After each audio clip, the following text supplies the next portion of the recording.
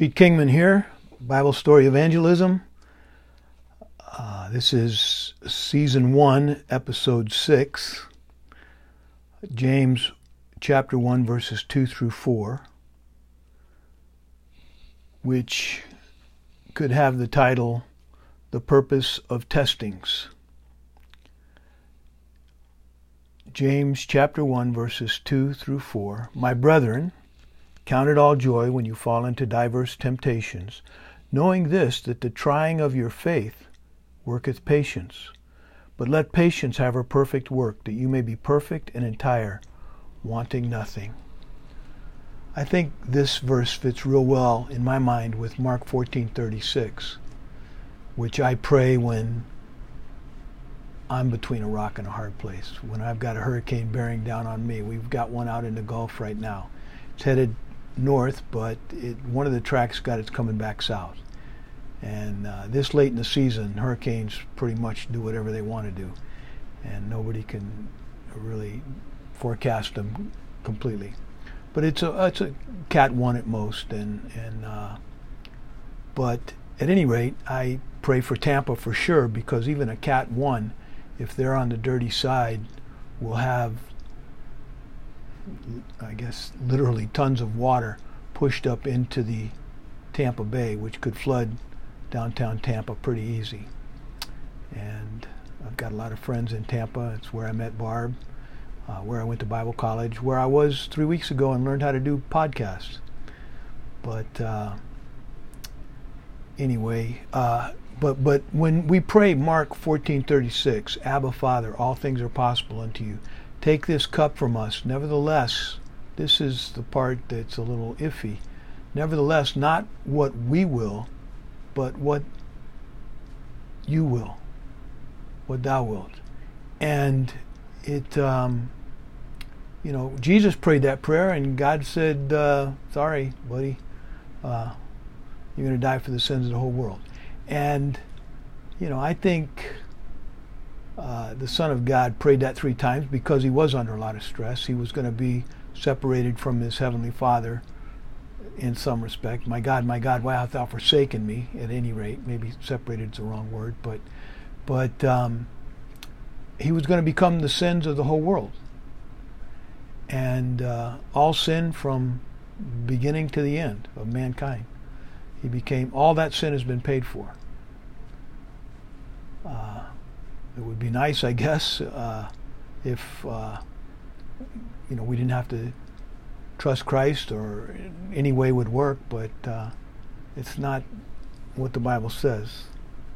Jesus, the gospel according to Jesus, is for God so loved the world that he gave his only begotten Son, that whosoever believeth in him should not perish but have everlasting life. And we're created in the image of God. We're going to be above the angels in heaven. I don't know if lost people are going to be above the demons in hell, but I require my God to be a loving God. And I went to that Bible study 48 years ago. My friend Kirk Post had said, Pete, if anybody talks to you about Jesus, just ask the question, how can Jesus be the answer when there's a whole world that doesn't believe in him? And so I asked that question that night, and kind of stumped the guy. And it's a tough question to answer. It's the $64,000 question, I guess, that a lot of lost people ask. How can Jesus be the answer? What's going to happen to all the good Muslims, or the good Buddhists, or all the good people in the world? And my answer to that, I've said it before on another podcast, but is that seek and ye shall find, knock and it shall be opened unto you. I was seeking God, and I didn't even know I was seeking God. I've told you before, I hated God when I went to that Bible study that her cheerleader asked me to go. I tried to talk her out of it, but she said, no, you got to come to this. She told me all the cool kids at Palmetto High School, at class of 73 that had been, and I thought, well, okay, I guess it can't be that bad. And I went, but I heard the gospel of the grace of God. I heard that that salvation was a free gift, not of works, lest any man should boast. That made sense to me. You can't brag about something that you didn't earn.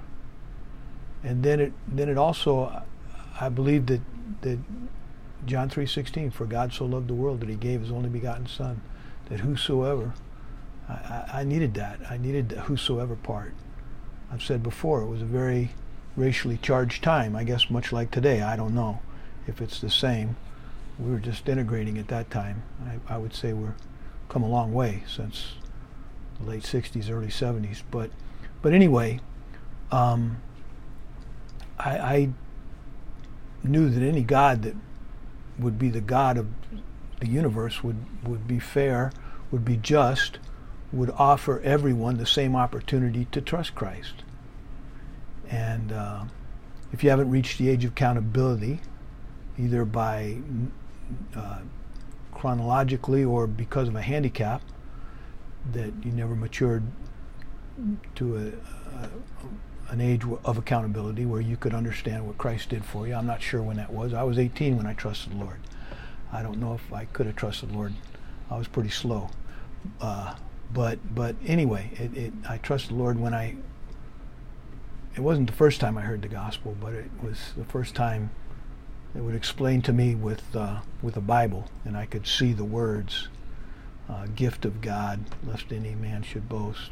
The wages of sin is death. It's not going to church. It's not keeping the 10 Commandments. The wages of sin is death. It's either your death or his death. And I said, okay, I'll take his death. Thank you very much, Jesus, for dying on the cross to pay for my sins. And it was a personal decision that everybody has to make. And if you seek, you'll find, and if you don't seek, I guess you won't find. I don't know. I was seeking. I'd lost my brother in Vietnam. I hated God, but I went to this Bible study, and it clicked. I'd heard it a year before, when I was 17. Maybe it was. Let me think. I'm trying to think. Yeah, it was about a year before I'd heard it. And Roger Mosier told me at a Fellowship of Christian Athletes meeting, he said, let this hand represent you, and let my wallet represent your sin, and let this hand represent Jesus Christ. And then he took the sin from the hand that represented me, and the hand that represented Jesus took the sin and took it on himself. And there was nothing separating me from God because of what Jesus did. And it made sense to me. I went home, I said, Dad, what do you think? I showed him the illustration. He goes, no, I heard that in World War II, and I've heard that off and on in my life, but you still got to visit people in jail and feed the hungry and all that judgment of the nation stuff in Matthew. But that's another podcast. But I'll tell you, eschatology is important to understanding the Word of God. But anyway, because a lot of what Jesus said in the Gospels was talking about the Jewish people, and there is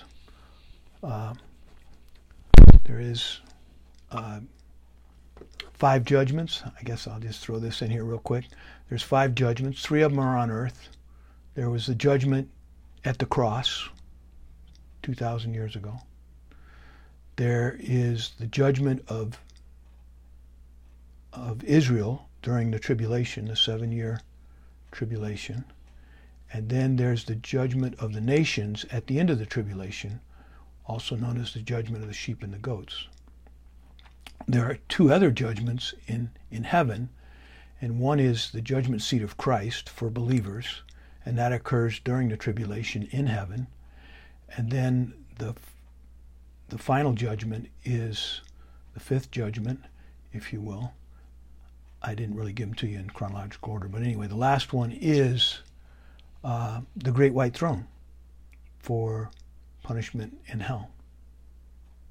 So the believers will not stand in now. And James chapter 2 says we must speak and do as those that shall be judged by the law of liberty. That's the judgment seat of Christ. That's the Bema seat. It's more like the judges at the Olympics. You know, if you do really well, everybody runs a race, but not everybody wins the prize. And I don't want a prize I didn't earn, and I'm going to be happy just to be in the Christian Olympics. But it's the Bema seat, the reward seat. And at any rate, back to James chapter 1.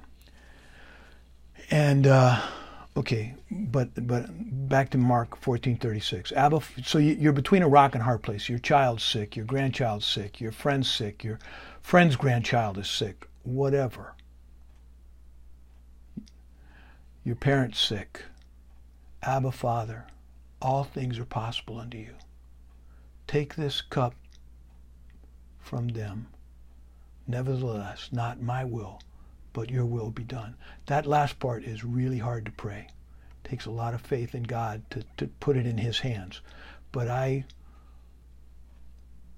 am doing that. I've only been doing it for a year, so I'm not an expert at it, but I'm pretty good at it. I can pray for my children.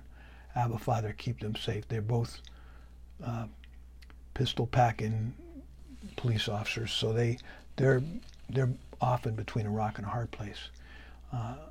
Especially Steve down here in Miami. John down here in Miami. Steve is at the Museum of the Bible, but he wears a vest to work every day and carries a weapon. Anyway, so go visit him at the Museum of the Bible sometime in Washington, D.C. A couple blocks from the White House, as I understand. I need to do it myself. At any rate, praying for my children, praying for hurricanes, praying for Tampa, praying for whoever. Abba, Father, take this cup from Tampa. Nevertheless, not our will, but your will be done. I'm not the only one praying. There's people that live Barb lived a couple of blocks from Tampa Bay. And so I've walked along Bayshore many times. And I can't imagine the water being shoved up in there.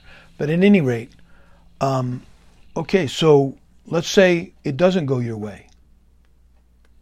I don't know that that's happened to me yet. In all the times I've prayed Mark 14:36, it seems like it's always gone my way. And I go, I just did this the other day, today, this morning, maybe last night. Abba, Father, thank you. I was praying for somebody's mother, and on Facebook, and they came back and said, "Hey, Mom's doing great. It was just scar tissue. The doctor said it was the best case for the scenario for the surgery. She's going to do fine." And so I had prayed, Abba, Father, all things are possible unto you. Take this, heal so and so's mother. Nevertheless, not my will, not our will, but your will be done. And I like to put that on Facebook, and because other people can pray with me on that. And then I put, when the next day when he said everything went great and she's doing fine, I said, Abba, Father, thank you. And so I haven't really had one of these not go my way. But if it does, if God's will is something different than my will, then I'm going to claim James chapter 1, verses 2 through 4.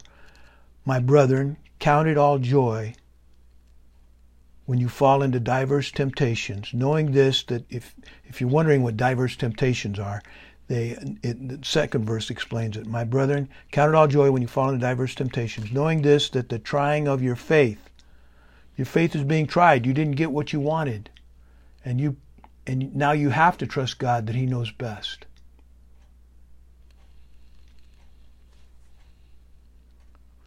And you feel real strongly one way about one candidate or another, and it doesn't go your way. You have to say, Abba, Father, all things are possible unto you. Take this cup from us, but nevertheless not our will, but your will be done. I'm sure whichever candidate you're behind, there's a lot of people praying for that candidate to win. And if it doesn't go your way, then you just have to say, okay, I'm going to say that it was the Lord's will, but let patience have her perfect work, that you may be perfect, and that word means complete, and entire, which is also a word that means complete, wanting nothing, and lacking nothing. It says in Timothy that having food and raiment therewith be content. So I thought I needed a lot more than food and raiment to be content, but I do have much more than that. But at any rate, so I'll read it one more time and I'll let you go. My brethren, count it all joy when you fall into diverse temptations, knowing this, that the trying of your faith worketh patience. But let patience have her perfect work, that you may be perfect and entire, wanting nothing. Well, there we go. That is James chapter 1, verses 2 through 4.